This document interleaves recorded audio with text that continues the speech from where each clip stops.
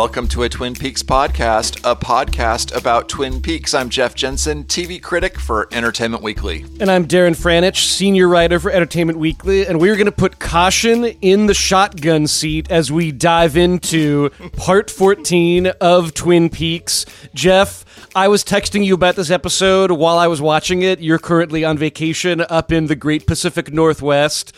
If you are prone to wanting moments in David Lynch things that seem to take place outside of the normal flow of time or outside of the normal flow of reality, this was an episode that had all that and more. Lots of black and white monochromatic moments that seem to take place in a far-flung corner of this universe, or in dreams, or in Paris. What did you think of part 14, Jeff? Well, I thought that it got off to a little rocky start, but then the Seattle Seahawks really asserted themselves and managed to put a lot of points on the San Diego Chargers. And, oh, wait a minute. Oh, we're talking about Twin Peaks. I'm sorry.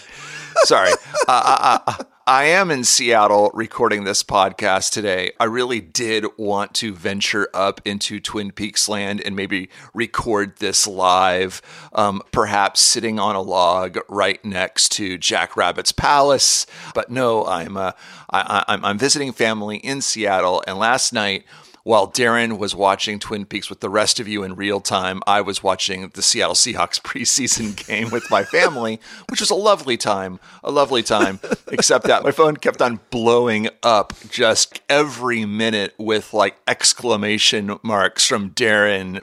Something is happening. What is going on? And it was all I could do to kind of like, get home and watch Twin Peaks.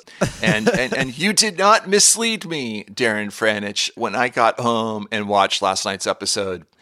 Wow. Like, I'm really still not of all the episodes we've seen so far this season, even the one in which we went back in time and detonated an A-bomb and went on this weird space odyssey into the heart of American evil.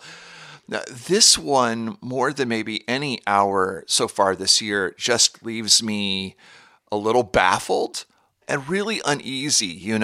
Lynch as Gordon Cole has this line in last night's episode, like I had a powerful, uneasy feeling.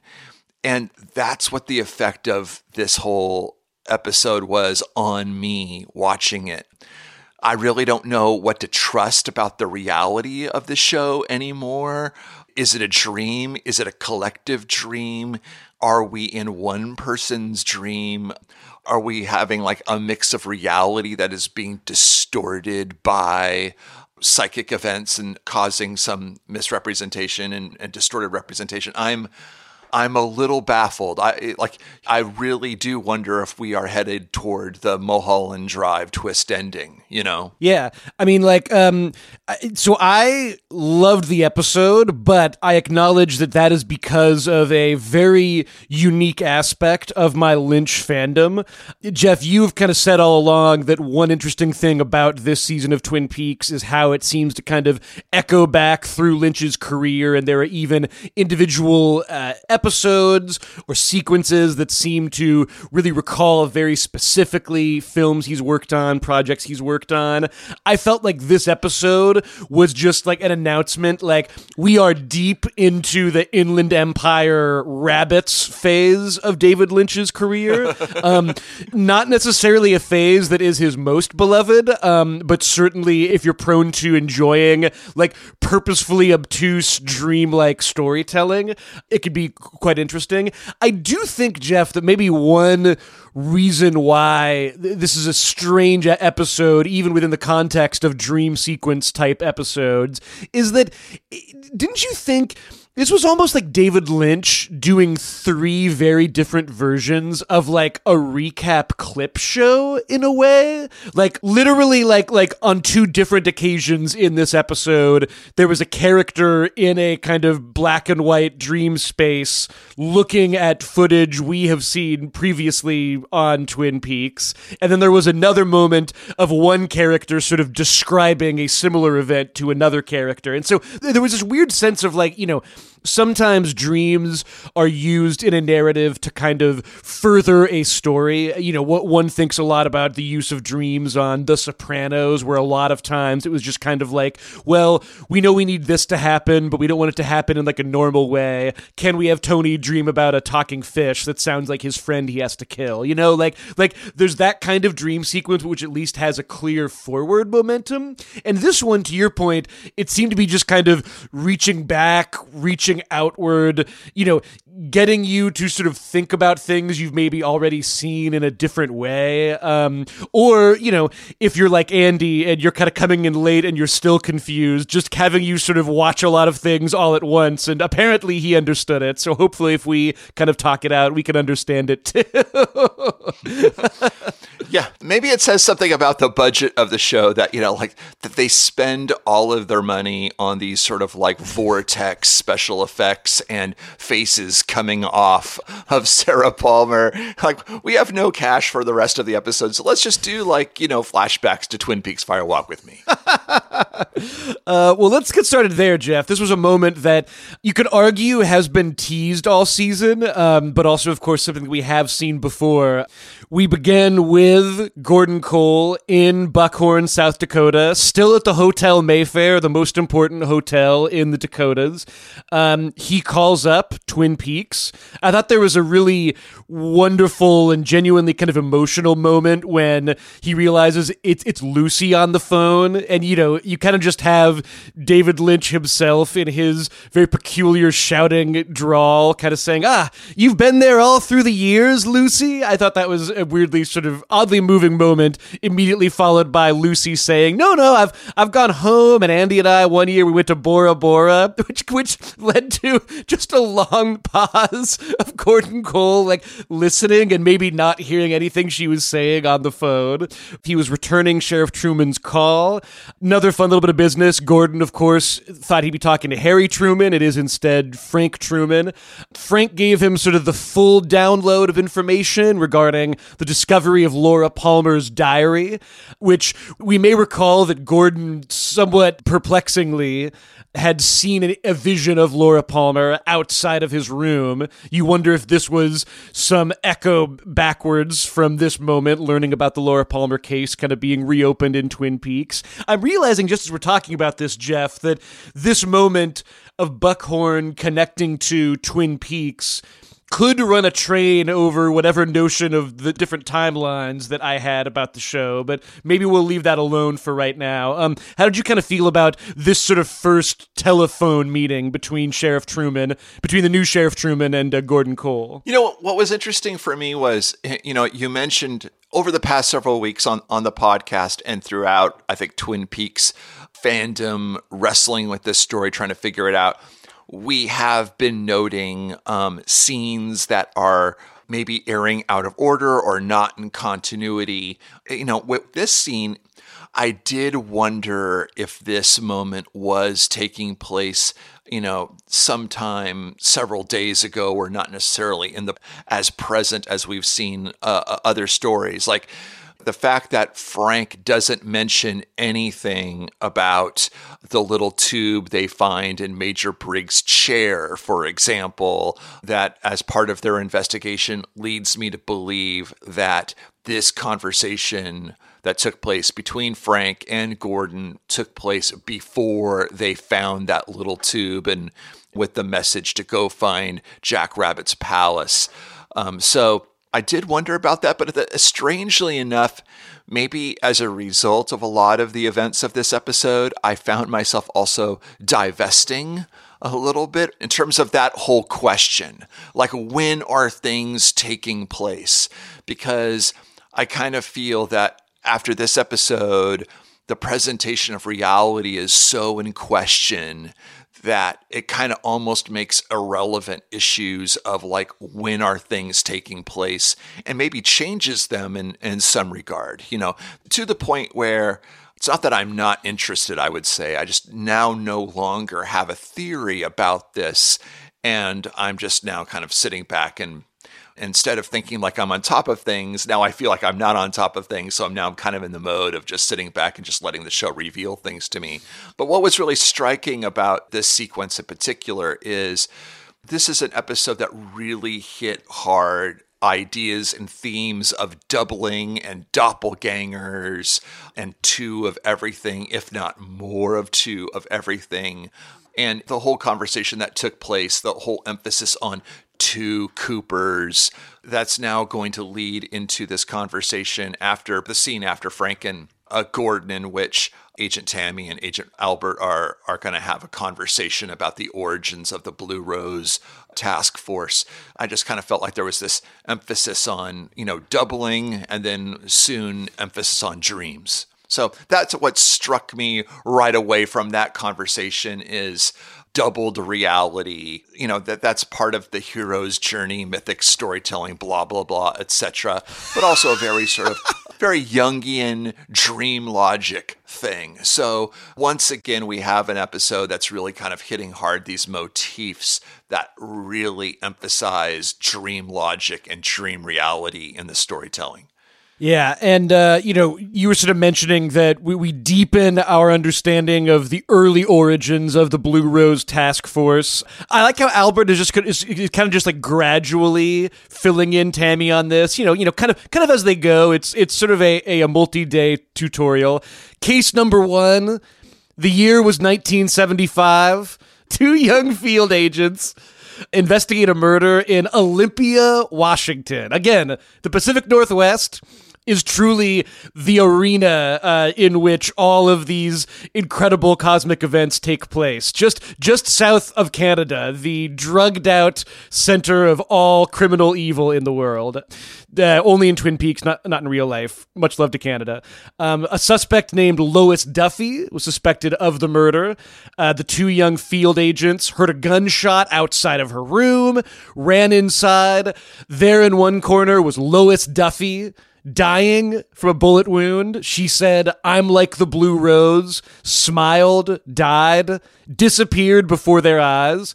In the other corner, holding the murder weapon, also Lois Duffy. And as Albert told us in another perfect line reading by the late, great Miguel Ferrer, by the way, Lois Duffy did not have a twin sister. and this was all, Albert almost kind of constructed this as a test, and Tammy kind of took a, Nicolas Cage in National Treasure gigantic leap of induction, like Blue Rose does not occur in nature. The dying woman was not natural. She wasn't natural. She was conjured. She's a tulpa. And as I mentioned in my recap last night, a tulpa, Jeff, is a concept that I believe kind of hails from Tibet. This idea of manifesting an actual being using only your thoughts. There's a little whiff of spirituality here. I did a little bit more research, and there seems to be some notion of like the possibility of collective thoughts conjuring this being into place.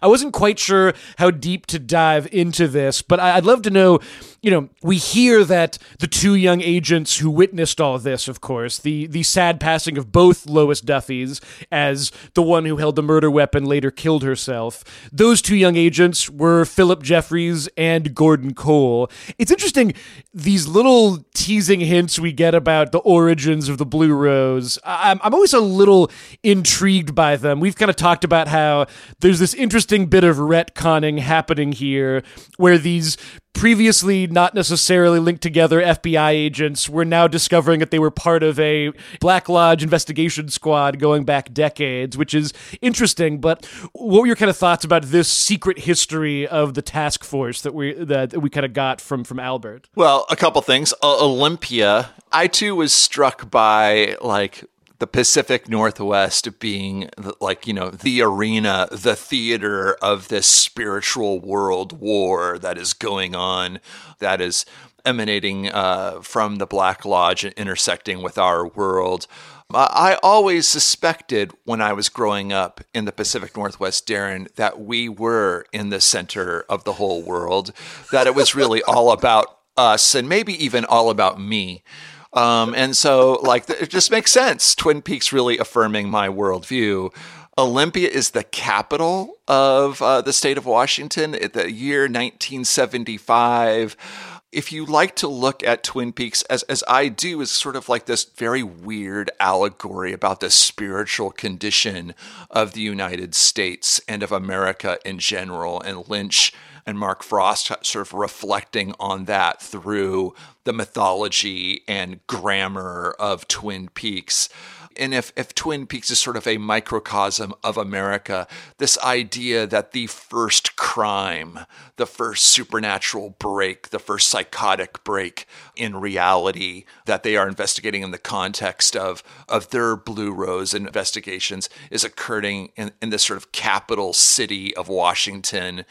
This, 1975, the mid-70s, the heart of the American malaise after Watergate, after Vietnam, where America's experiencing this huge demoralization and growing cynicism, that very sort of pop myth, the idea that the 60s was sort of the fall of America and an ugly spiritual condition kind of flowed out of it. I was kind of wondering if some kind of metaphor was at play here. The idea of like 1975 in the heart of Twin Peaks, USA, in the capital city. Those are some things I was thinking about. Not that America wasn't a fallen place before 1975 at all, but that's just some of the things that I was on my mind. Again, this story about Lois Duffy, the whole mystery of the doubles of her that exist, her and her doppelganger. And yeah, the whole thing of Tulpa. I want to say that I've encountered this word one other time before. I think that there was a whole episode of the X-Files revival that was organized around this idea. I believe that the whole episode involving the garbage man, the serial killer garbage man that was executing street justice on behalf of the marginalized of Philadelphia, I believed, all dealt with the idea of tulpas and thought forms. But again, like I did that research too, the quick Wikipedia search, what is a tulpa? And I was just kind of struck by the idea that it is this literal manifestation of a thought, and maybe even the manifestation of group consciousness, of multiple people having the same thought and sort of an expression of their psychic energy.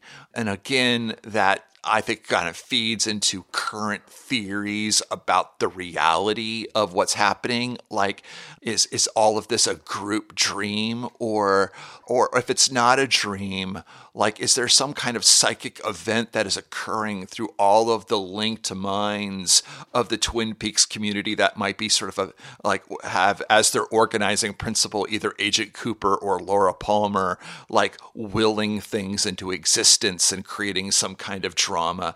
Those were the things that I immediately thought about with all of that. The other thing is that kind of doing a little bit more research into that word, the whole idea of someone's thoughts being made into reality is like, well, religion, right? Like, Darren, you and I are tulpas in the extent that, like, if you are religious, we are the manifestations of the thought of God. You know what I mean? So, this is just a word, but it was definitely, we could be making too much of it, but it certainly seemed to be thrown out there by the show as a concept for us to really investigate and to think about. Definitely. And, I would just say that, to everybody who feels like there are moments like this on the show or even in our podcast where, like, you kind of fall down the rabbit hole with these concepts, would just say that I loved immediately after introducing this word that, in fairness, was said just once, and you literally had to, at least me, unless you're somebody who just thinks about tulpas all the time, you had no idea what word Tammy said. This was immediately followed by Gordon Cole opening the door, flashing a thumbs up and saying coffee time. That was great. That was so awesome. Which was great. And we found out that apparently, and we have to say, this could all be just a performance being put on, but apparently the E in Janie E stands for Evans because she is the half-sister of Diane Evans. A revelation that I'm sure someone out there might have conceived of this, and full kudos to you. I have to admit that Laura Dern saying that she is the half-sister of Naomi Watts is something that has thus far only occurred in my David Lynch movie crossover fan fiction, so this was an exciting development.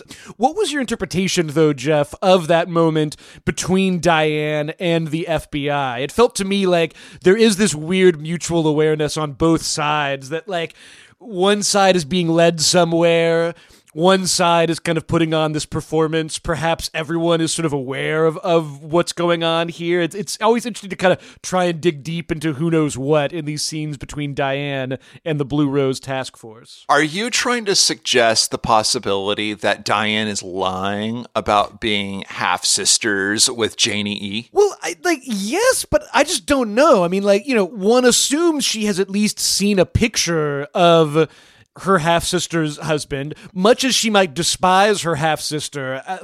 Surely she's received one, Christmas letter. Janie E. seems like someone who would send a Christmas letter even to her estranged half-sister. And, surely Diane, in any normal context, would be like, that looks like a chubbier, less fashionable version of the guy I used to work with at the FBI. So, maybe, but again, very unsure. What did you think? Yeah.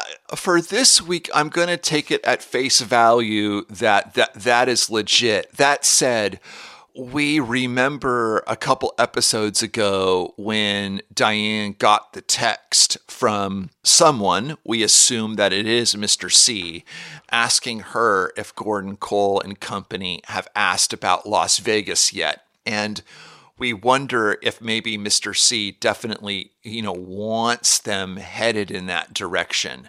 It's possible that he doesn't want them headed in that direction. But let's just say for a moment that Mr. C is interested in shepherding and manipulating the Blue Rose Task Force toward Las Vegas. And that is essentially why he texted Diane to ask about it. It's possible then that maybe Diane, to service that agenda, lied about having a connection with Janie E to then therefore manipulate them. I'm going to assume for this week that she's actually telling the truth, that she is half-sisters with Janie E, which is kind of a shocker. But as you kind of noted, Janie E, well, now we know what that whole unusual name is about. Half-sisters, they hate each other apparently, or at least Diane hates her. And yeah, she's married to some loser named Douglas Jones. Everyone calls him Dougie. My first thought was, if Diane does know this woman and does know Douglas Jones, and they are connected by a family relation, does she also know that Douglas Jones is a dead ringer for her old boss, Dale Cooper? Is she kind of, aware of all of this? I want to say it's possible that no, because as we've talked about on this podcast before, we still don't really know the whole story about the creation of Dougie Jones and why, for example, Janie E's wedding ring was found in Gordon Cole's stomach. We might wonder if there was a pre-existing Douglas Jones and that whatever magic, Black Lodge magic, that we know that Dougie Jones was quote unquote manufactured, right? So, we really don't know what the assembly process looked like there, if he was conjured out of thin air like a tulpa, or if he was maybe recycled from an existing human being. So there could have been, Janie E and Douglas Jones. Douglas Jones could have been someone else. And I do understand that we've recently gotten information on the show that Douglas Jones, didn't exist. There's no record of him before 1996. So I got to square it with that information. But it made me wonder if Douglas Jones, as we know him today, as Agent Cooper's doppelganger, was actually created from a pre-existing human being. Yeah. This revelation is interesting in a lot of different ways. It does make me hope that there is a deep cut callback to Lost Highway, and in next week's episode we see a picture from the mid 90s of Janie E and Diane, and next to Diane is Mr. C with his long hair, and next to Janie E is Dougie, just much like the picture of the two Patricia Arquettes in Lost Highway. We'll see where that goes. I will say that there was one interesting behind-the-scenes story that, when we found out that Diane, played by Laura Dern, has a connection to Janie E., played by Naomi Watts. And you've talked about how both of these actresses being, key collaborators with Lynch over the years. And as you've written about a lot, which I really like, this idea that, Dern, Naomi Watts, Kyle MacLachlan, these longtime Lynch players coming back and really supporting this huge magnum opus vision.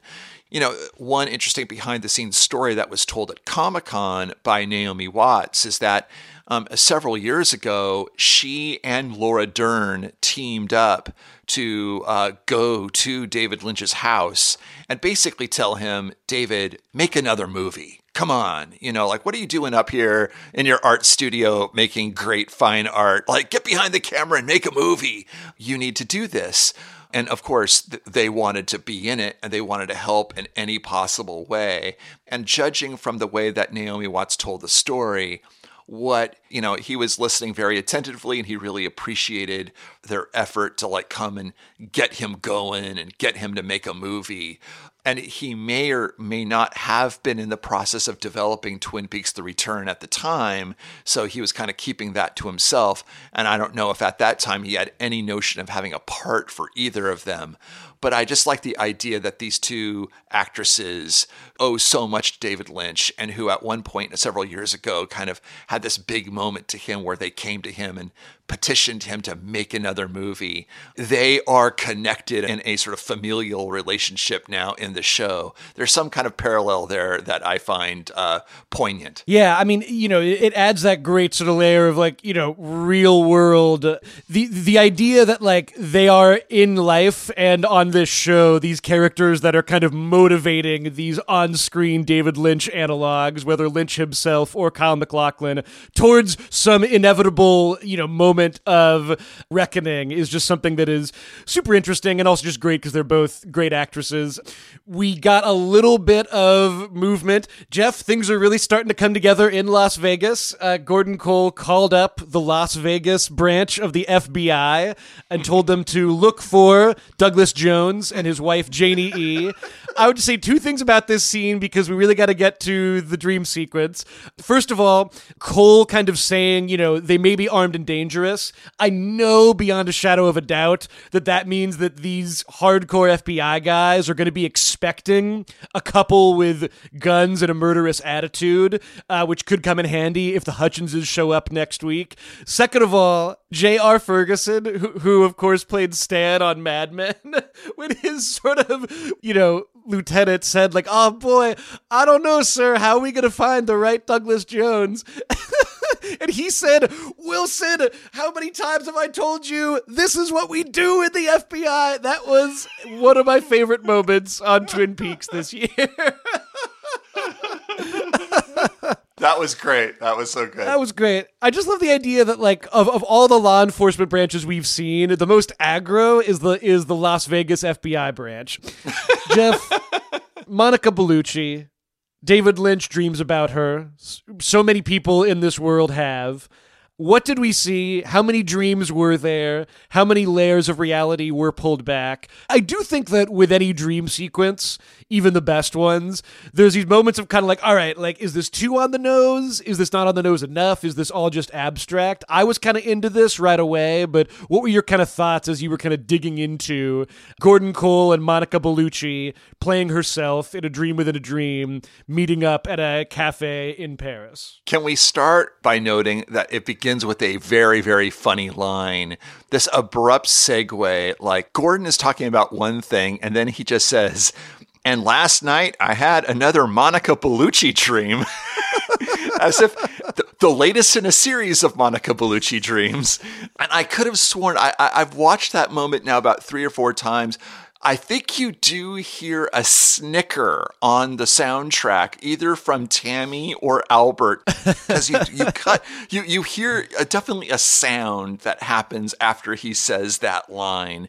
And then you cut to a shot of Tammy and Albert, and Tammy is definitely trying to stifle a smile on her face. And Albert is sort of deadpan. Like, I think he's just had it up to here with his bosses, like womanizing shenanigans and obsessions and such.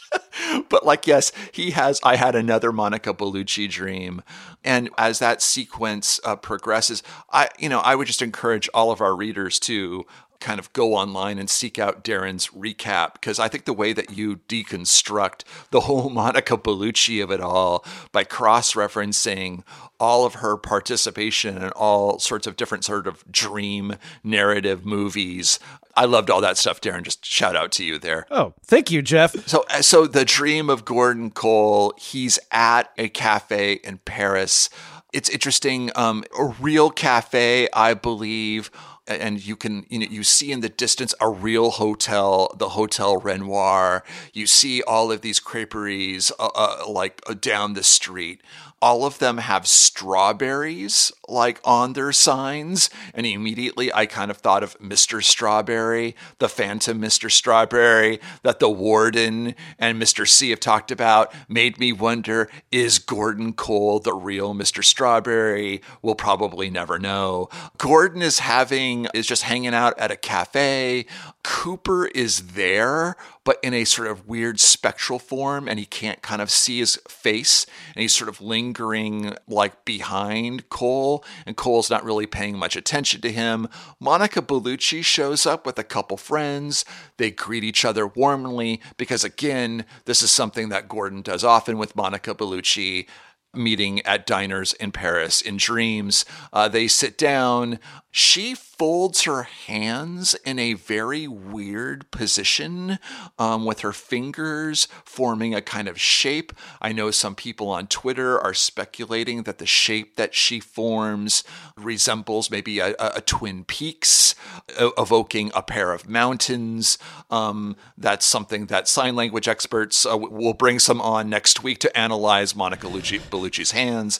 And then they start talking, and she says something that Gordon likens to the magic words, the ancient phrase, "We are like the dreamer who dreams and lives inside the dream. But who is the dreamer?" she asks. And so immediately we get this moment that feeds into all current thinking that this reality just can't be trusted. You had some great analysis in your recap about the origin of that phrase and what it's linked to. Yeah, well, just the 2 quick things that I would say is that's a phrase that has fascinated Lynch for a long time. He introduced at least one screening of Inland Empire with that exact phrase. He claimed it came from another sort of Sanskrit text, one that has inspired Hinduism and lots of other philosophy. I'm probably misstating the history of this, and I don't want to sound like I'm an expert, but in fairness, Lynch himself seems to have perhaps purposefully somewhat misquoted the phrase that he claimed was an ancient phrase. I saw some research that the actual phrase, it's not the dreamer who dreams and lives inside the dream. It's not this kind of this person. That dreamer seems to be the creator or God. So, you can sort of interpret it as is she saying that God is the dreamer, this higher power is the dreamer? Is she saying we are God? I think that because he used it to introduce Inland Empire, which is all about movie making and Hollywood and performance, I think that anybody writing their dissertation on how David Lynch's main subject is filmmaking, you could easily kind of dig into that here. To me, Jeff, it is interesting, this introduction of this large concept, dreamer who dreams and lives inside the dream. Okay, that's 3 dreams in one sentence. I do think that maybe the most important quote-unquote plot thing here is this question, who is the dreamer? Which I thought was maybe the thing that kind of like Cole was really focusing in on. So a couple other things, I don't really have any hard analysis for you, but again, kind of like over-analyzing every little detail in this sequence. Hotel Renoir, if we are to maybe wonder if all of the signs and all of the words in this shot alludes to something either ironically or specifically, we might wonder if we are being confronted with Hotel Renoir to sort of maybe get us thinking about the painter Renoir or the filmmaker Renoir, the two different guys. That the strawberries, like this is going to be my crazy kind of like over research of the day. Multiple signs with multiple strawberries. My gosh, Darren, this scene is wild with strawberries, wild strawberries. The Ingmar Bergman movie, which involves like an elderly gentleman on a journey in which he is reflecting on his life, picks up some young travelers along the way. There's lots of dreams. There's lots of hallucinations as he sort of reckons with his mortality and his life. A movie that I haven't seen in 30 years and have only the haziest recollection of. But investigating the two Renoirs, the painter and the filmmaker being kind of one of the master auteurs, The Rules of the Game, Grand Illusion, and many more, as well as Wild Strawberries. Those are things that I'll be investigating over the next week. So yes, back to the actual substance as it is of this dream. Monica Bellucci then kind of looks away from Gordon Cole and looks at something behind. He turns and he sees a younger version of himself sitting at a desk in the old Philadelphia office of the FBI. And if you've seen Twin Peaks Fire Walk with Me, you immediately recognize that this is an image from that movie. And Gordon Cole suggests that when he turns and he sees himself there, he turns and he looks, and that's when he says a powerful, uneasy feeling came over me. And so he looks, he sees this younger version of himself, and now we are no longer in Paris.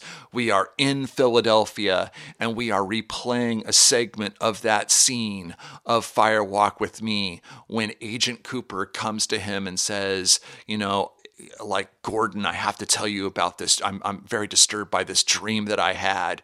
And this is the moment when David Bowie's character, Philip Jeffries, comes in and he starts kind of rambling on. If you've seen the movie, he talks about a woman named Judy, but we're not going to talk about Judy at all in this scene because that part of it was cut out. The moment that Gordon specifically focuses in on is when Agent Jeffries points at Agent Cooper and says, "Who do you think that is there?" Nice imitation there of Philip Jeffries there, Darren. Very, very good. So, for those of us who are really into that movie and know Twin Peaks, we've always kind of wondered about that line and if Agent Jeffries was foreshadowing Agent Cooper's inevitable doubling and his doppelganger kind of getting out. And as we've talked about before on this podcast, that whole scene in Twin Peaks Fire Walk with Me has often been interpreted as perhaps a dream unto itself. So, like, what's really fascinating to consider about this moment is Gordon Cole suddenly in his dream accessing a suppressed memory? Because we will later find out in this sequence that he had completely forgotten this event had ever occurred, which he thought was really, really weird, and we should really think about that for a second. Which he explicitly says that. But so in this dream, is he accessing a memory that he forgotten? Or is he dreaming someone else's dream or memories? Did this moment ever really happen? Couldn't agree more. It cuts from "who do you think that is there" to Gordon Cole in the present saying, "Damn, I hadn't remembered that. That is something really interesting to think about." And to me, the key moment in the scene is there's a cut over to Albert, and Albert says, I'm beginning to remember that too. And it just kind of sounds like in a scene that started with this notion of like a tulpa and of how like, kind of mental energy can kind of conjure this thing into being. And in a scene that to me, perhaps very explicitly references Inception, another sort of movie where two people meet and have a serious conversation within a dream at a Paris cafe. You almost feel as if in that moment Albert has been incepted, that there's this sort of jump of this moment that could be a memory but is maybe just a dream, and now suddenly it is sort of taking hold, in another person's mind memory. So I love the idea of them dexterously, simultaneously saying, what, that scene? No, that wasn't a dream sequence. Look, it was a memory. And then also ending on the button of, but maybe it was just a dream sequence all along. I very much appreciated that. This begins and continues, actually. It begins in this episode, but it continues something that we're seeing throughout Twin Peaks now of like, remember that scene a couple weeks ago after the death of Bill Hastings, and they're all debriefing afterwards at Detective Mackley's office over the policeman's special of donuts and coffee, and they're kind of processing this event, and what they're all kind of realizing is that what they just experienced, they almost like quickly forgot it, or there were elements of it that they had forgotten, but could now only remember when they started like sitting down and talking about it. So there is this weird thing that happens when you're in the presence of Black Lodge energy, when there's sort of this intrusion into our reality of a Black Lodge entity or Black Lodge energy. It literally is like this explosion, this of dream energy into our reality that gets in people's heads and makes them like maybe forget it or maybe regard it like a dream. And so it's like ephemeral and it kind of like goes away, and they have to sort of actively recall it, maybe struggle to recall it, and maybe not even recall it accurately. But that moment, for example, it's not surprising then, we need to maybe clarify this, that they would have forgotten that moment with Agent Jeffries, because if you go back and watch that movie, that whole sequence is really weird. There's time distortion. There's, space and time are being messed with by Agent Jeffries' presence. He is sort of teleported in from out of the blue. He teleports away out of that scene. He completely disappears from it. And we're going to get another moment later on in this show where the Twin Peaks police officers have a supernatural encounter and immediately have memory issues with it all. So, yeah. But the other impression that I'm kind of getting is that it's almost like there is something happening throughout all of Twin Peaks where, again, this psychic event is occurring and it's touching various people that are linked somehow. And it makes me wonder if by the end of this series, everyone is not really going to be like us. They may not really be sure what the heck happened. Like, what's real, what wasn't, what was dream, what wasn't. I'm wondering if we're headed toward that. And just one concluding point. In the dream, Monica Bellucci shows up with a couple of friends. I have no evidence for this, but I guarantee those were just people Monica Bellucci showed up to, like, at the film set that day. And David Lynch said, like, oh, you, Monica's friends, why don't you sit down during this scene? Guarantee it. I have absolute faith that is what happened. So good for you, random Bellucci bystanders. You are now in a dream within a dream inside of Twin Peaks. Jeff, let's not fast forward, but let's do whatever the woodsmen do when they are kind of jumping quickly through time.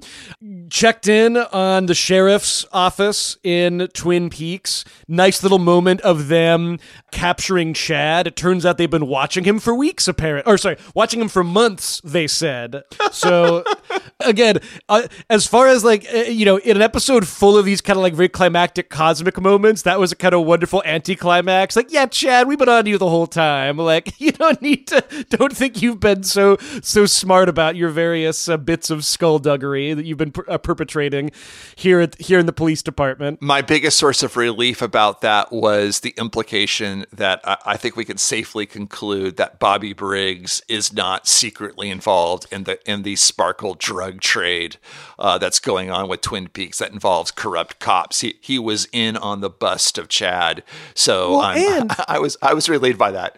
I'm glad you bring that up. Another just great moment of Dana Ashbrook as Bobby Briggs occurred not long after that. Our kind of 4 intrepid explorers set off into the forest. Just beautiful filmmaking throughout this sequence. It felt very sort of a little bit of a fairy tale vision of people setting off into the wilderness. They got to Jack Rabbit's palace.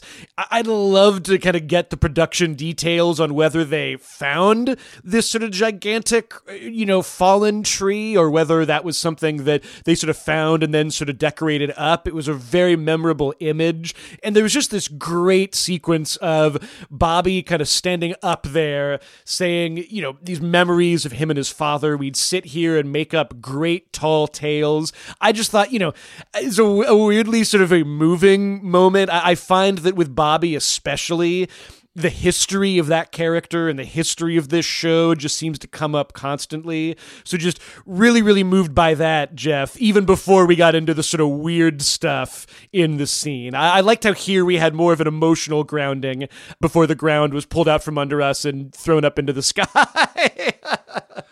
No, I agree. It was a very sweet moment. And I was kind of like struck by the juxtaposition of experiencing that reality in multiple ways. One is you have this beautiful Pacific Northwest forest.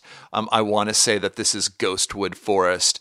So it's nature, nature, damn it.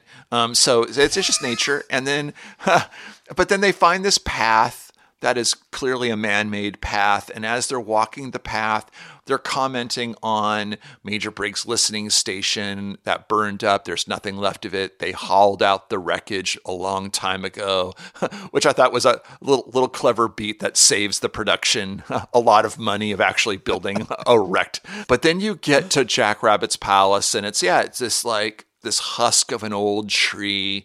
And the way that it's cut down, the formation at top, it definitely looked like a creature, maybe even a horned creature of some kind.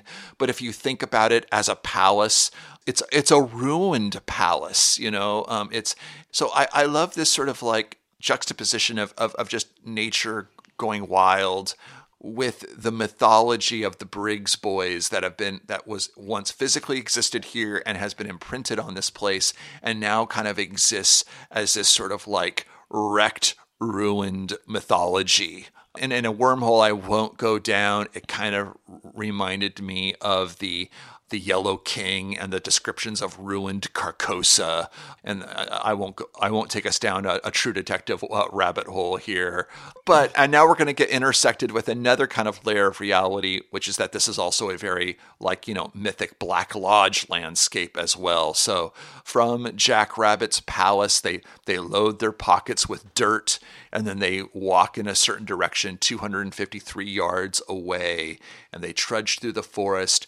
Forest, by the way, which through one shot established that there are electrical lines that are running through this forest. Makes sense. There once was an Air Force listening station in here, but we also know that power lines are conduits for Black Lodge energy and maybe spirits to travel or feed off of. And they get to this clearing that resembles, but is not, is similar to the Glastonbury Cove Grove area where the entrance into the Black Lodge, but this is a different kind of place, a different kind of clearing, lots of smoke, lots of electrical effects. There seems to be a beam of light that is shooting up into the sky. There is that little pit of oil that you mentioned. I think that's a good call. I think it is oil. I thought maybe it was just pure creamed pain and sorrow. Garmin Bozia maybe there for a while, a hot stew of it. And then there was also one of a sort of creepy, once again, another one of Lynch's like naked female bodies just lying in the woods, in the grass. And who was that person, Darren? Thanks for asking, Jeff, because I know exactly who that was, kind of, sort of. Yes, in the single most shocking, but I have to say, quite endearing reprisal of a character who we never thought we'd see again. That is the character who we saw in the Purple Room back in part 3. She was last seen kind of doing that weird thing with the lever in the space elevator right before she fell into space, leaving Agent Cooper very confused, and us as well. Have to say, didn't think we'd ever see her again, but very glad that she seems to have found her way here. I believe her name is Nado or Nido, and now that I mispronounced that, I feel that I have to further mispronounce the name of the actress is Nei Yuki. Important because she was in Inland Empire as a strange person on the street giving a speech that lasts about 10 minutes. So another interesting kind of callback to moments from David Lynch's career. And, I just kind of thought, like, the first sight of her to me kind of recalled, there's a moment in Melancholia where Kirsten Dunst is sort of like nude out in the wilderness, kind of staring up into space as a strange thing is happening, which is indeed what wound up happening in this scene. But also just what's going on with her face, which we didn't necessarily get a great look at in her first debut appearance. Just the gashes there. Those look to me like those were like almost stab wounds or something like that. So there's just a lot of like sudden, unexpected confusion in her arrival here. And that was before the wormhole opened in the sky. So I don't know. Do you have any kind of like ready interpretation of how she wound up there, Jeff? Did she come out of a hole in the sky, out of a hole in the earth? Unclear right now. Yeah, I think I believe her name is NATO. So just to get that kind of clear, but like I got the sense that she probably did fall out of the sky through one of those vortexes that open in the sky. We're now getting a sense that these vortexes are not necessarily unique to. They might be able to open anywhere in the world, but now we know that they open up in Twin Peaks. We now know that they open up in South Dakota, and we now know, as we'll talk about in a minute, they open up in London. But I got in London back alleys, actually. But yeah, like, so here in this magical spot in Twin Peaks, in Ghostwood Forest, this is a place where at certain times of day or given certain conditions, one of those vortexes opens up in the sky. And my assumption is that she fell through space and then she fell to Earth and she's there. And yeah, what's going on with her eyes? The impression that I get, Darren, from those gouge marks, the first feature that we have to talk about her in terms of her face is that skin has grown over her eyes.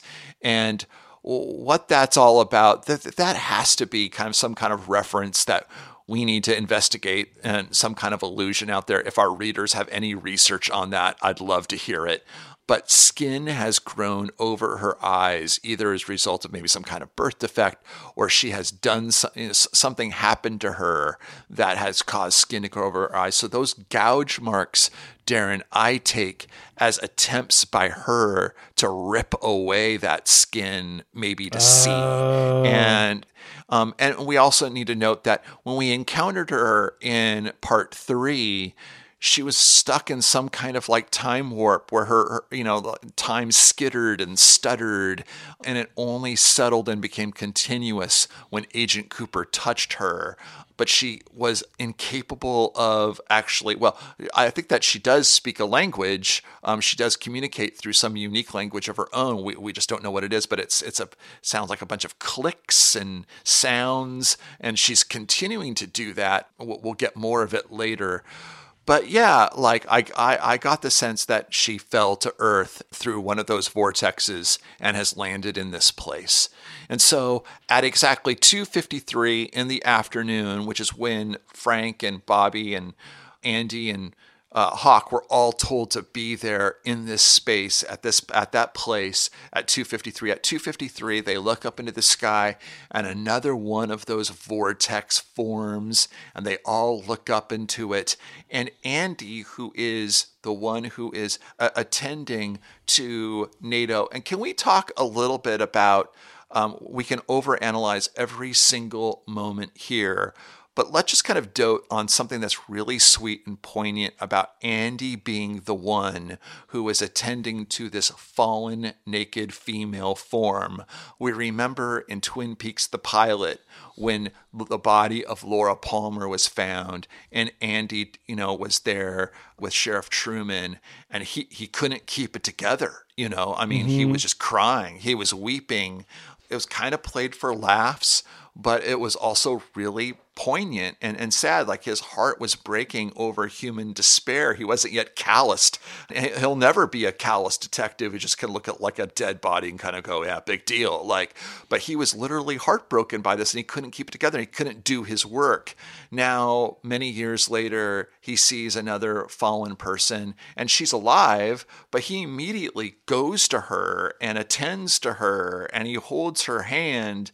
This is some serious major growth, and it's a different expression of the same kind of empathy that he has, but he can actually enter into and be with that person. And I wonder if that is significant, Darren, in light of what happens next.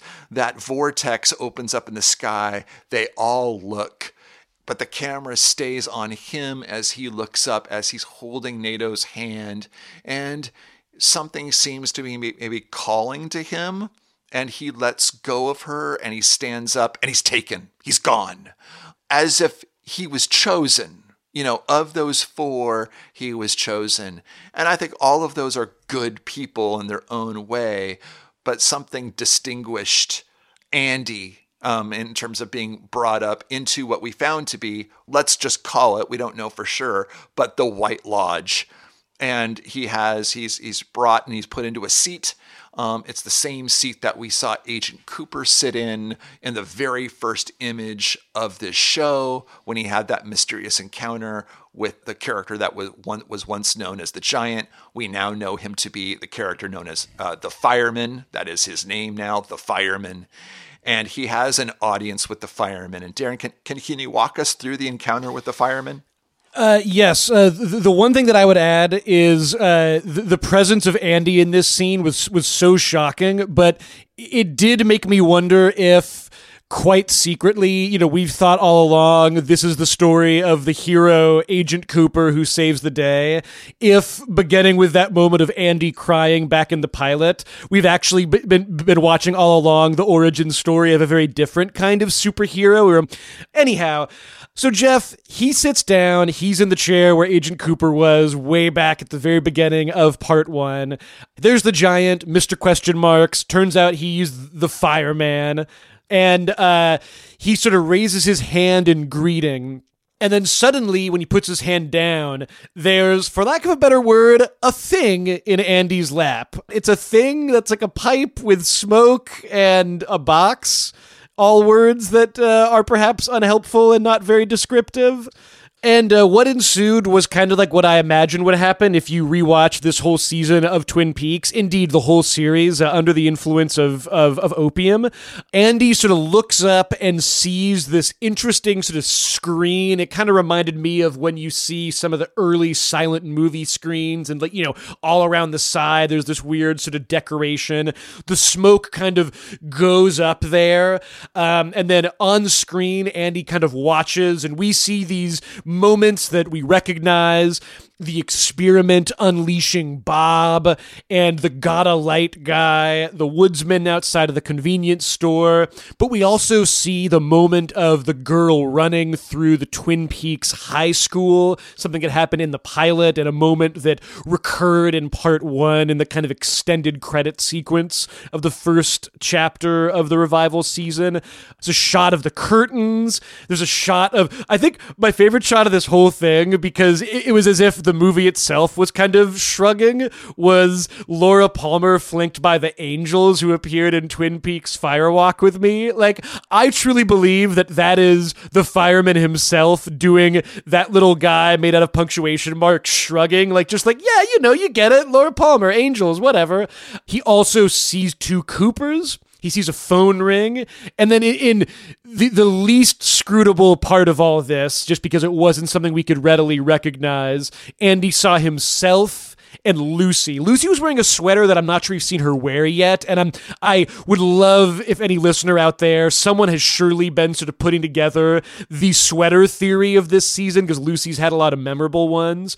But Andy was kind of leading her towards a room. It might have been the prison cells. Lucy kind of was walking towards it.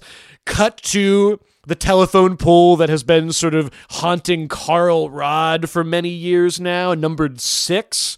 And then just like that, the smoke kind of came out of the screen, went back into Andy's piece of drug paraphernalia. There was this sense that maybe this information was arriving in his brain. And then he blinked away. So, Jeff, yes, it was just one of those scenes again. It was like Andy got sucked into a dream world and then was given a whole bunch of information that was probably itself like a download of a dream that only makes sense to him.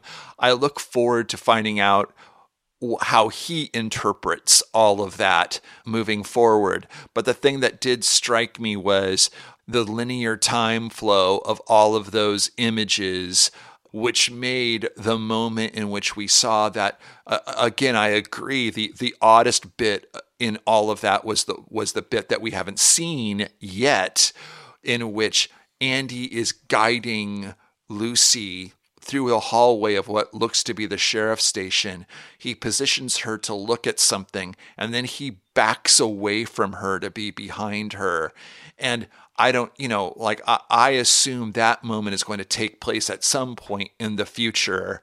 And I think that it's either going to be a moment of horror or a moment of joy. I got the sense of like he's bringing her into a place to show her something.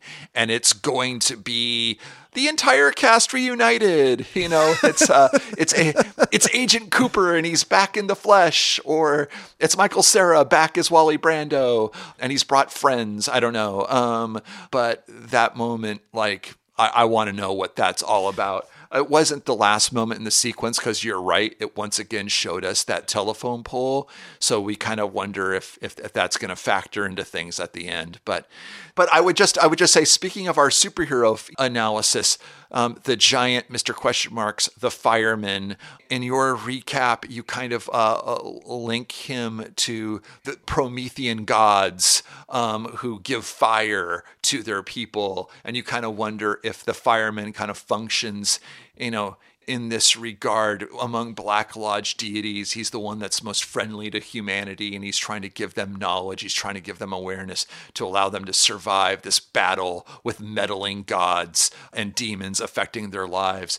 But the Fireman is also an interesting word to assign to him, given what we saw of him in Part 8, in which that alarm seemed to be going off in that parlor room, drawing his attention through the open slit in the White Lodge, and he's beholding what we might see as some alarming spiritual condition about the world. And he goes into the theater and he puts up the images on his own screen of the atomic bomb, of Trinity blasting, of the experiment spewing Bob and mutant eggs onto the world, of the woodsman infestation, of the convenience store. And then he responds by floating up into the air and kind of like letting loose a bunch of golden particles that turn into this orb of Laura Palmer that is kissed by Senorita Dido and then sent to Earth.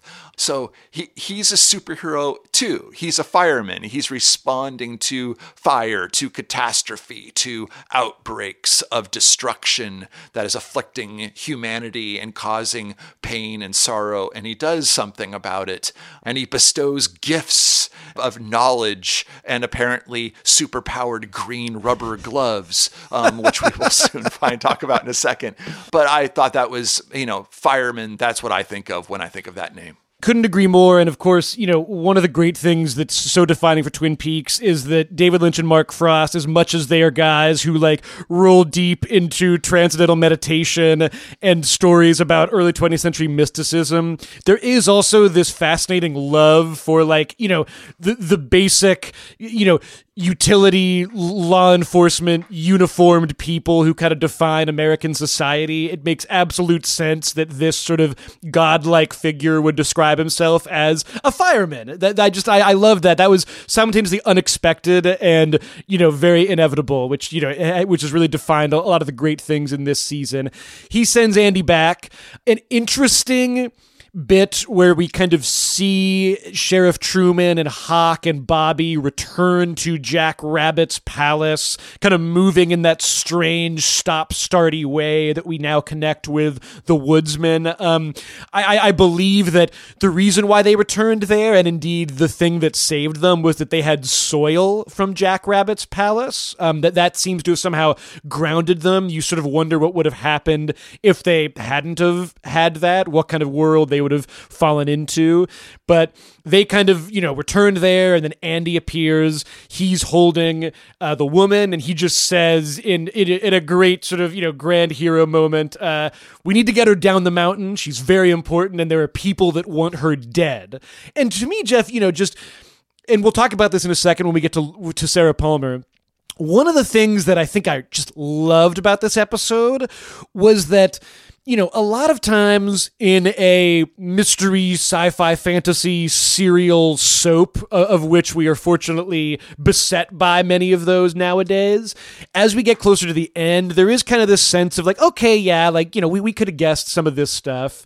If you'd told me that one of the latter episodes of this season would be Andy holding the woman from the Purple Lodge and saying that lots of people want her dead, that she seems to be sort of some new Laura Palmer figure, wouldn't have guessed that in 100 million years. So I loved that kind of aspect of it. The shocking fact that things that we didn't realize would be important are in fact very important now. Not a long observation, but just to affirm once again, one of the great joys and beauties of this very weird series is just the ability to surprise us from week to week. You don't know where you're going to start. You don't know where you're going to end. You don't know what's going to happen, points in between. You don't know who this show is about, what character's about. It's about everyone.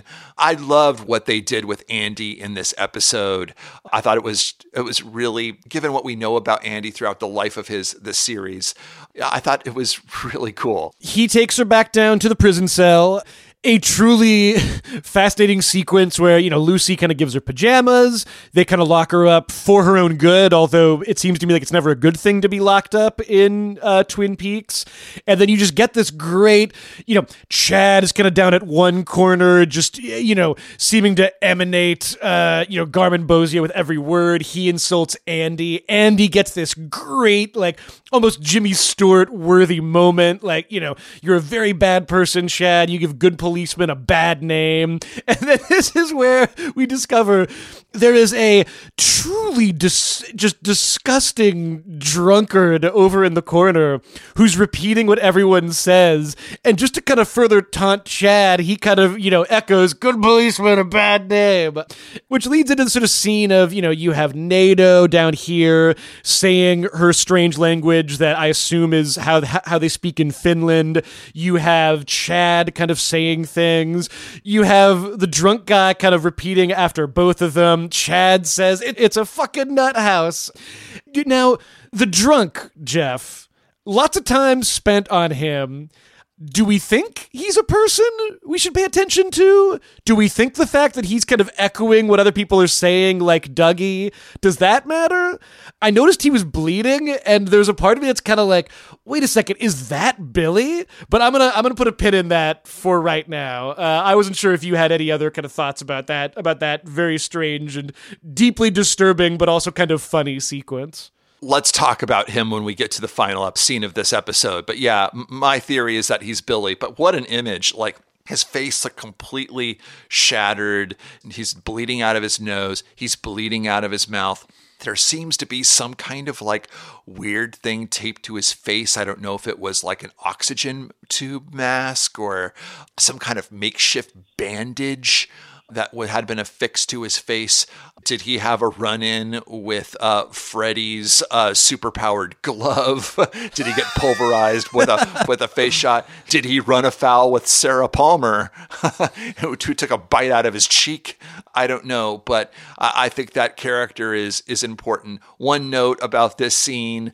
So they put Nato in this robe that Lucy apparently had from the time that the dog got lost in the sheriff's department station. I want to know what that story is all about. Just like I'm glad that we had these clothes. Oh, yeah, I had this robe that's hanging out here from the time that the dog got lost in the station. What? That was funny. You're listening to a Twin Peaks podcast with Jeff Jensen and Darren Franich.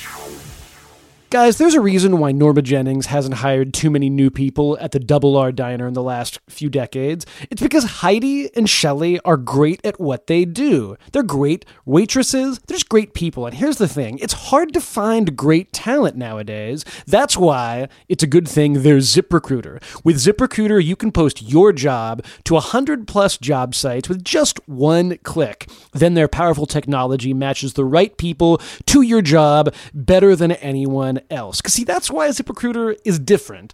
It's not like the other job sites. It doesn't depend on candidates finding you. It finds them. In fact, over 80% of jobs posted on ZipRecruiter get a qualified candidate in just 24 hours. That means no juggling emails or calls to your office. Just screen, rate, and manage candidates all in one place with ZipRecruiter's easy-to-use dashboard. Find out today why ZipRecruiter has been used by businesses of all sizes to find the most qualified job candidates with immediate results. Right now, our listeners can post jobs on ZipRecruiter for free. That's right, free. Just go to ZipRecruiter.com/Twin Peaks. That's ZipRecruiter.com/Twin Peaks. Hopefully Norma uses ZipRecruiter when she's looking for waitresses for the other franchises in Norma's Double R Cafe. Let's get into the secret superhero origin story of Freddy Fists. Maybe? We'll work on that. Freddy, a character who we actually did see way back in part 2. Props to anybody who picked this particular thing out. I just kind of saw this circulating around social media. He sort of walked into the Roadhouse with James. Turns out that James, like a lot of guys of a certain age who spends his nights at a bar reliving his glory days, he's just a regular guy with a regular job working security at the Great Northern. It's his birthday, and he's celebrating it at work with his young pal Freddy, played by the actor's name is Jake Wardle. And if you're wondering what else he's done besides Twin Peaks, the answer is nothing, according to his IMDb. So an incredible debut here to celebrate James's birthday. I love how Freddy calls him Jimmy, by the way. There's just even more sort of like, even more of this sense of like, James who, was this character who had an interesting presence in the original show. I think in some respects, like, was never awesomer than in the pilot and that incredible close-up scene of him and Donna, but who certainly, was so this sort of vision of like the kind of James Deanian outlaw, perhaps sort of in an era that had sort of lost track of that iconography. Now he's just like a guy, a bald guy named Jimmy working security at the place that happens to be run by the guy who was sleeping with the love of his life many, many years ago. But at least he gets to hear cool stories from Freddy. That story, Jeff, I'm so taken, we sort of talked about this, the way these episodes are kind of put together. It's very unclear, like, in the writing, were these scenes close together? Is it possible that they were originally much further apart and just in the editing process, Lynch decided they belonged together? The Giant is a character who's just lingered mysteriously for literally decades, and now we had two different sort of perspectives on that character, where both stories he introduced himself as the Fireman and seemed to announce what his purpose was. And I almost wondered if there was kind of like some insane joke about that and this sort of mythology dumping. But do you want to kind of walk us through the saga that Freddy told about his mystical green garden glove? Yeah, it had a weird superhero origin story, but the kind of weird offbeat superhero origin story that you would get from like a Daniel Close Ball comic book. And in a bit of research that I kind of want to go down and investigate, I kind of wondered if there was some kind of implied Daniel Close references in this episode, given that Close and Lynch have often been compared to each other. Las Vegas FBI guy, one of them was named Wilson, I believe, but this character, Freddy, with his like green rubber glove, immediately reminded me of the first great 8-Ball storyline, Like a Velvet Glove Cast in Iron. But this is Lynch's unique take on it. I'm throwing references at you guys that may mean nothing because I haven't investigated them. They're just coming off the top of my brain right here, right now as we're talking. So let's just deal with the text. So Freddy tells this story. He's from London. He was having this, night like many other nights in his life, drinking with his friends. And on this particular night, kind of was feeling confronted with that he was essentially living a loser life and doing nothing for the world, doing nothing of value. Stumbling home drunk one night, goes through an alley, sees a stack of boxes, I believe, decides to climb up them and jump off of them. And in the context of the storytelling, I think you're made to wonder if this is just a drunken lark or if it's maybe, Darren, like a suicide attempt, confronting with his meaningless existence as a drunkard, a young drunkard in London, doing nothing for humanity, nothing of value, not helping anyone. I think he says he decides he finds these boxes. He jumps off of them, but instead of crashing hard, I guess, while he's up there, maybe before he jumps, he sees like a tunnel opening in the sky. And when he jumps, he ascends. He finds himself floating, and then he ascends up through this tunnel into the sky, which brings him into the White Lodge. And he has an audience with the Fireman. And the Fireman gives him these very specific, weirdly specific instructions. And he says that you're going to go back down to London, you're going to go home, but you're going to seek out this hardware store that's near your home. You're going to go down this certain aisle. You're going to find some boxes. Some of them are going to be open. Some of them that are not. They all contain green kitchen-like gloves for household work. One of them's going to be open, but instead of finding a pair of gloves, you're going to find one glove. And so you are going to purchase that glove. So Freddy does as he's told. Because the Fireman promised him that if he did this, he would find his destiny. So this guy that's kind of like feeling like his life is meaningless and he's searching for some kind of meaning, sure, he'll take a chance on the crazy drunken drug trip like encounter with the Fireman who tells him nonsense stuff. So he decides to go to the hardware store. He goes down that aisle and sure enough, he finds that green glove. He tries to buy it, but the clerk won't sell it to him because protocol demands that he sells him a pair of gloves. He can't just sell him one. And Freddy says, no, you're going to sell it to me. The guy says, no, I'm not. Yes, you are. No, you're not. I think he just essentially forces his money on the clerk. He takes the glove. He walks out. The clerk chases him and tries to get it back from him because, man, that guy's a stickler for rules. And Freddy decides to respond by putting the glove on and just basically like punching him in the face, which I guess has the effect of breaking the man's neck. Is that correct? Yes. He sort of says by the way his head was, he hears a crack, by the way his head was hanging, he said, I fear I've snapped his Gregory, which of course is Cockney rhyming slang, Gregory Peck, neck, I fear I've snapped his neck. But Freddy doesn't say anything else about the job's worth. Then he just says, again, someone else sort of suddenly remembering something from a dream in this episode. That's when I remembered the Fireman also told me, once you've got the glove on, go to Twin Peaks, Washington, United States of America, and there you'll find your destiny. Now, He doesn't say, so I fled England having murdered someone and came here. But that seems to be the implication there, which is pretty astonishing. Yes.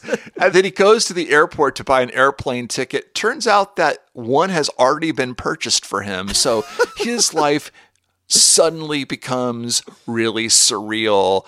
One note about this magic green glove that he now has, he can't take it off. I think all of this took place about 6 months ago, he said. I think that during that time he tried to take it off, but it's now essentially like part of him. It's grafted onto his hand, so he can't take it off. It is on his right hand, and I think that these things are important to note, but it's on his right hand. So yes, Freddy, newcomer to America, perhaps fugitive from the law, perhaps a murderer. I think it was about this time in the episode, Darren, that honestly I had weirdness overload. So many things are happening, like so much strange things, so much odd things, so many random things. And now we get this Freddy guy with his magic green glove that gives him a pulverizing punch. And we're immediately speculating, how does this guy factor into the end game? Have Mark Frost and David Lynch basically given them a character that has the physical ability to fight, like Mr. C is some kind of like big showdown looming, an arm wrestling match, perhaps, some kind of big boxing match, perhaps, between Freddy and Mr. C. I like and don't like, or I'm just kind of mystified by this sort of like just flood of young, peculiar characters that are flooding into Twin Peaks and like may have nothing to do with anything or may have everything to do with everything. Yes. From people like Freddy to now Billy, presumed Billy in the jail cell, to all of these like young people that have these encounters at the roadhouse, like at the end of every episode, to all the people that Audrey is describing. Don't forget about Trick. And don't forget about Trick. Right. Trick was under house arrest. Right. Lucky to be alive. So Jimmy takes in all of Freddy's crazy story and just kind of goes, wow. and as not like, so wait a minute, you broke a guy's neck with your magic glove? Like, no, he just takes it in and kind of accepts. I think that maybe James knows enough about the weirdness of Twin Peaks that maybe this isn't the strangest thing he's ever heard in his life, but it's just like, okay, I'll take it as a given. As you noted in your recap, out of, for some strange, peculiar reason, an offhanded Beatles reference is snuck into this dialogue. In which, as Freddy's telling his story, he starts quoting the Paul McCartney middle section of A Day in the Life. Woke up, got out of bed, dragged a comb across my head, went downstairs and had a cup, and looking up, I noticed I was late. And he kind of goes off and off. And are we going to have to pay for this, me singing this? I don't know, so let's not sing it anymore. But as you note, he kind of like cuts off his paraphrased singing of that middle section when he talks about having a smoke, but he doesn't say, and then somebody spoke and I went into a dream. So,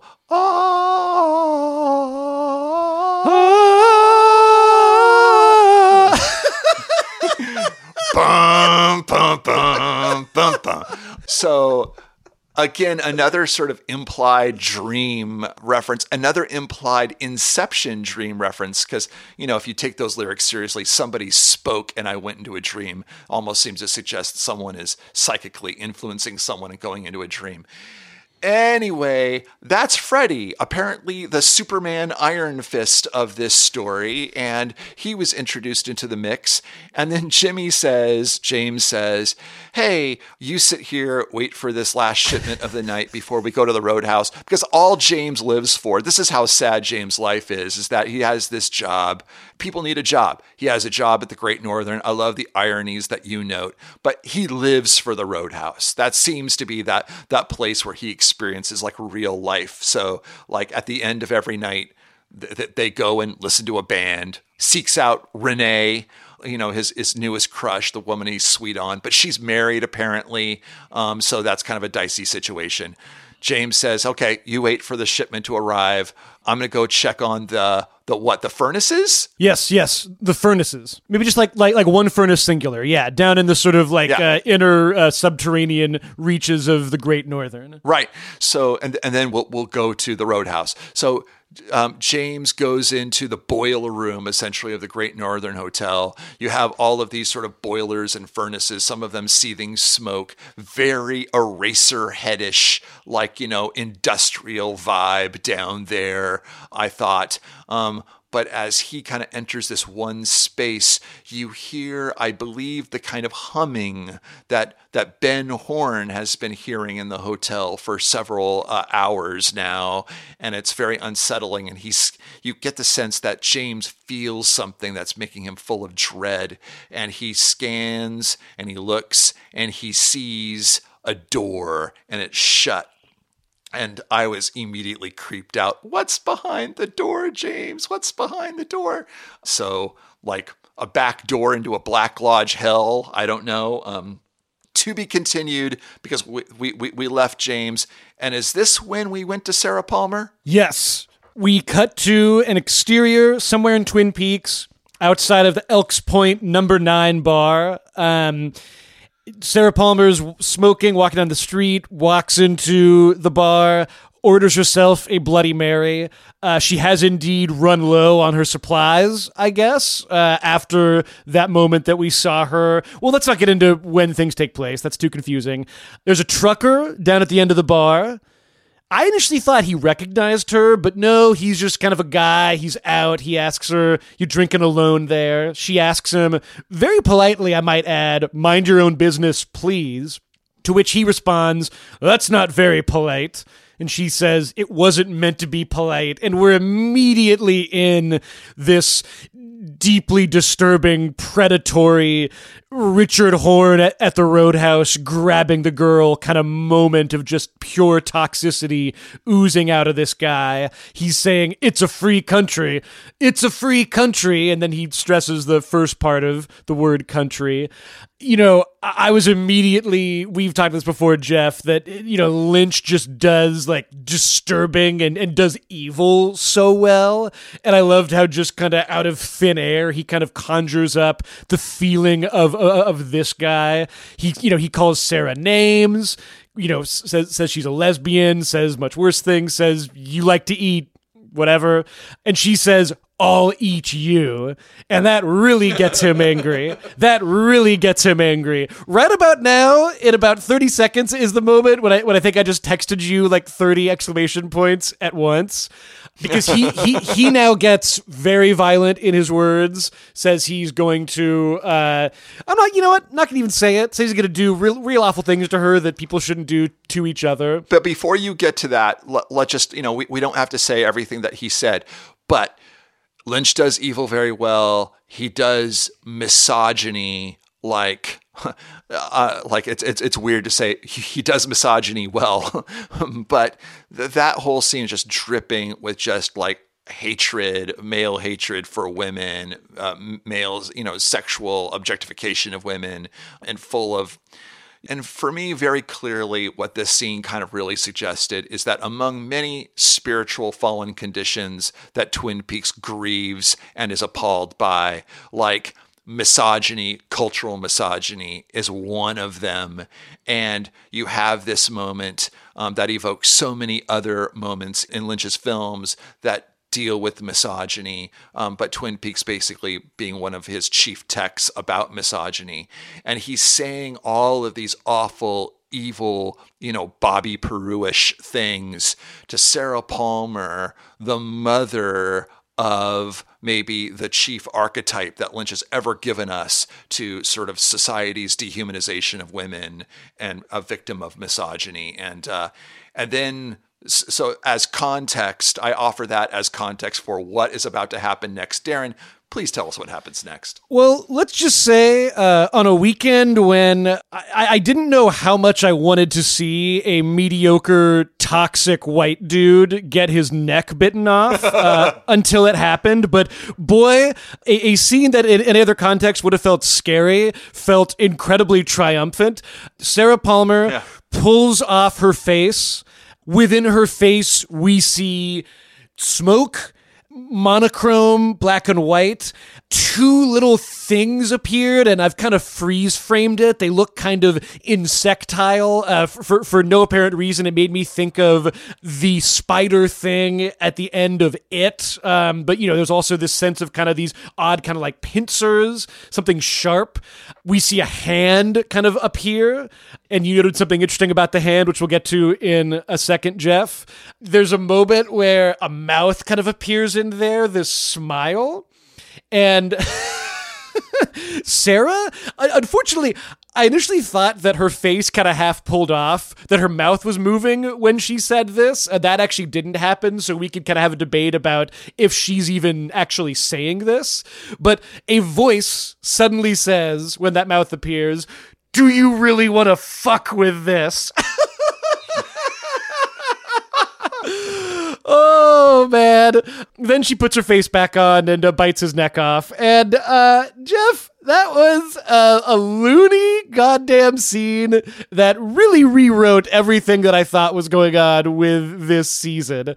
Your interpretations are extremely desired right now. So the first thing that we need to note here is that Sarah Palmer is taking her face off in the same manner in which Laura Palmer took her face off in part 2 of this series, when Agent Cooper, still in the Black Lodge, has this encounter with Laura Palmer, and they're kind of discussing about whether or not she's alive or she's dead. And, and Laura says, "I am dead, yet I live."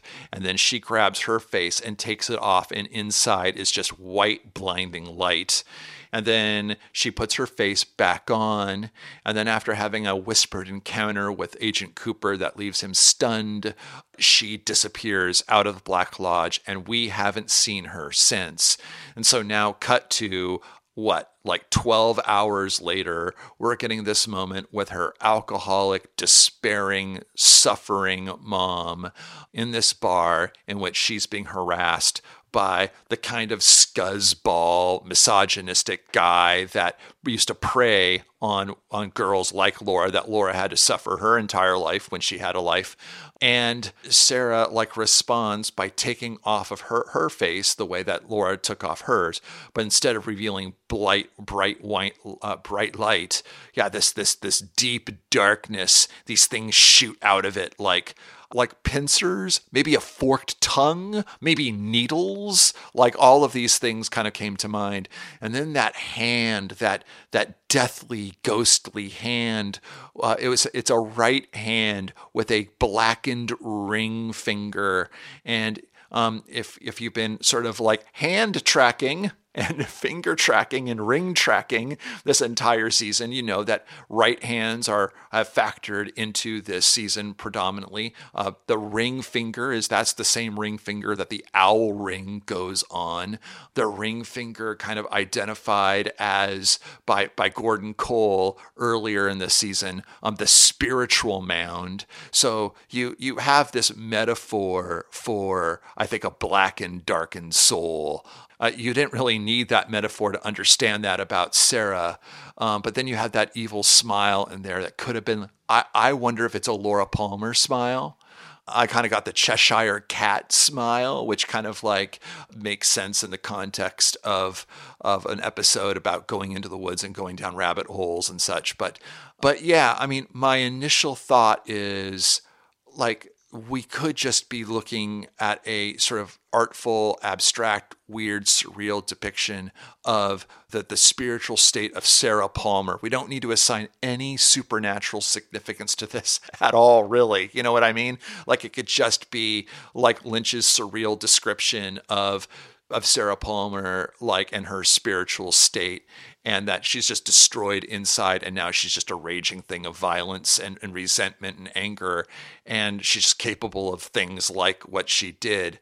But the other thought that I completely had was that she's possessed by a Black Lodge entity, and possibly by Laura Palmer herself. And by the way, the trucker cap and a Truck You t-shirt And it kind of reminded me of that great line from earlier in the season from Beulah, the world is just full of truck drivers, right? You had texted me that, and that is my favorite analysis of that scene. Would just add to that, I'm kind of all the way in on Sarah Palmer is either possessed by Laura Palmer or has somehow become some element of Laura Palmer. We discussed this way back in our analysis of part 2, but Laura kind of disappears from the Black Lodge, and then we get that scene of Sarah Palmer watching television. We should note, though, that when Laura Palmer pulled her face off, it was a really sort of lovely, glowing light, and this was quite the opposite. I wonder if we may interpret that there is something oppositional about whatever force is within Sarah, or perhaps what had been light has now gone dark. These are all just random things I'm putting out there. We'll also just add, the bartender comes up and immediately became my fourth or fifth favorite character in this episode. Sarah says he just fell over, and the bartender says, with half his neck missing? And then turns towards the bar and says, honey, call 911. We got a dead one at the bar. And of course, I fully believe that Lynch and Frost intended this. We have a dead one at the bar, and you see Sarah Palmer standing there, and you wonder, does that have two meanings? Is the dead one Laura? Is the dead one Sarah? Unclear. To quote Sarah Palmer, and full props to Grace Zabriskie for her performance in this episode, sure is a mystery, huh? Let's round up with the most important mystery, Billy! Who is Billy? I'm kind of with you, Jeff. The flood of strange, somewhat familiar to the point where you always kind of think you've seen them before, but also totally unfamiliar young characters who just hang out at the Roadhouse was maybe perplexed by it back when it was Sky Ferreira and her friend talking about penguins. It's now one of my favorite recurring parts of the show. But we get these two young women. I don't believe we've seen them before, but one of them looked kind of familiar, so perhaps she's been at the Roadhouse before. First, they're talking about, one young lady is getting high, maybe on Sparkle, maybe at that nut house. Don't go to that nut place. Never go to that nut place. Good advice for life. And then the one young lady reveals that she was there when Billy disappeared. And you kind of mentioned this. Yet another strange superhero origin story in an episode full of them. Billy jumps over a fence, a 6-foot fence, runs like crazy to the back door, blood gushing out of his nose and mouth just like it was in Audrey's dream. We notice very quickly that the way this young lady is telling the story is very strange. She seems oddly fixated on the fact that she can't quite recall if her uncle was there or not. And then there's a moment where her friend asks her, "What's your mom's name?" And there's a pause. And you and I believe, had the same thought, which was that she was going to say, "My mom's name is Audrey." But no, she says, "It's Tina, the woman who Audrey so despises, who Charlie called on the phone." And when she says Tina, the soundtrack just shifts and it becomes dark and it begins to sort of like rise up above the din of the Roadhouse. Real strange stuff. It immediately made me think of the famous kind of like, diner fast food scene from Mulholland Drive. Those two guys kind of talking just casually, and then things take a strange turn. But you've kind of dug deep into some dream analysis of this scene. How do you kind of think it connects back to Audrey and Charlie and everything we've heard about Billy before? I'm absolutely in agreement with you. We haven't talked about this part before, so we are of like mind on this too. I too had a flash to the diner scene in Mulholland Drive, that sort of unsettling kind of conversation between them. The text of their conversation was weird, but the interaction between these two women was weird. The way that Tina's daughter is telling the story, it's like she's trying, once again in this episode, we have people struggling with their memory, things that they should remember, but they don't. It now feels like they're recalling a dream. But then the person that she's telling this story to is casting all of these suspicious looks at Tina's daughter and is prying for information. Even the question she asks, like, what is your mom's name? It sounds like that she's trying to get information out of her. It was just a very weird, in a night of unsettling scenes, this one to end on maybe unsettled me the most because it really captured this feeling of like, it's not that I don't know what's going on in the show. I actually kind of don't know if I know anything anymore, but you just can't trust the reality of anything. But upon watching that scene again, I'm completely struck by the way it begins. They're talking about, we entered the conversation in the middle of the conversation without any context for it. And they're talking about hanging out at that nut house. And they say the word nut house over and over again. And it made me wonder, Darren, if they're actually talking about a real nut house, like a mental institution. And we mentioned in last week's episode with the scene with Audrey when she's talking to Charlie, and she says, it feels like Ghostwood. And the way that she was talking about Ghostwood, it didn't seem like she was talking about the forest. She was talking about maybe a place, an institution. Is there a nut house called Ghostwood? But yeah, so when she asks, what's your mother's name? And there is that long pause. And you and I both thought that she was going to say Audrey, but no, it's Tina. She says, well, it made me wonder if Tina is Audrey. And our hunch that she was going to say Audrey is not wrong, that Audrey is her mom, that is her daughter, and that from that theory perspective, that whole conversation over the past couple of weeks of between Audrey and Charlie, in which she's fixating on Tina and hating Tina, and Tina being the last one to see Billy alive. But that information is conflicted by this scene. We'll talk about that in a second. But my theory is that when Audrey is talking about Tina, is she talking about herself? When Charlie calls Tina on the phone, is he calling Audrey? All of these thoughts that came to mind. And one thing, because I said I would finish out this thought, we were told in the last couple of weeks that Tina was the last one to see Billy alive. But it turns out that this girl, who is Tina's daughter, was technically the last one to see him alive. Or, well, I guess she and her mom saw Billy at the same time. So, I mean, I guess that's no big mystery. So what were you going to say? I was just going to echo everything that you're saying. I am struck by the fact also that there was the reference to the nut house that you mentioned. This in an episode when Shad had earlier compared his sad lot in life in that strange prison full of a repeating drunk and a strange woman with no eyes. He had called it a nut house, and I wonder if that correlation, what that implies. I've talked about this a lot. One of my favorite moments in the original run of Twin Peaks was towards the end of season 2, when there's that episode where suddenly everyone's hand starts shaking. This felt like, are these walls between different humans inside of Twin Peaks starting to break down? These words that are beginning to repeat. 2 nut houses, 2 mentions of the Fireman in the same episode. Don't know what to make of that. I definitely think that it's now on the table that a lot of this stuff is maybe happening in Audrey's head.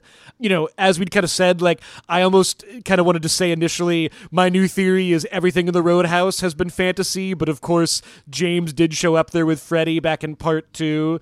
So, as you said, Jeff, total foundation of reality beginning to break underneath us here in part 14. I kind of couldn't be happier. We've talked about it a lot. Have your thoughts changed at all about the episode? Do you still feel like you're not quite sure where to stand on with part 14? Oh, I like it. I think that as we now enter the final act of this season, this episode has an interesting effect on us for people who have just enjoyed the show as it is, but also sort of actively walk through it, try to wrap our mind around it and such. It definitely puts us all entering the final act to basically maybe just put all of our theories down and just sit back and just let them finish this story. Because in a show in which we're now dealing with at this late stage, the possibility that nothing is what it seems, speculating about like theories and such, it almost seems kind of comical. So it has an interesting effect on us, on me.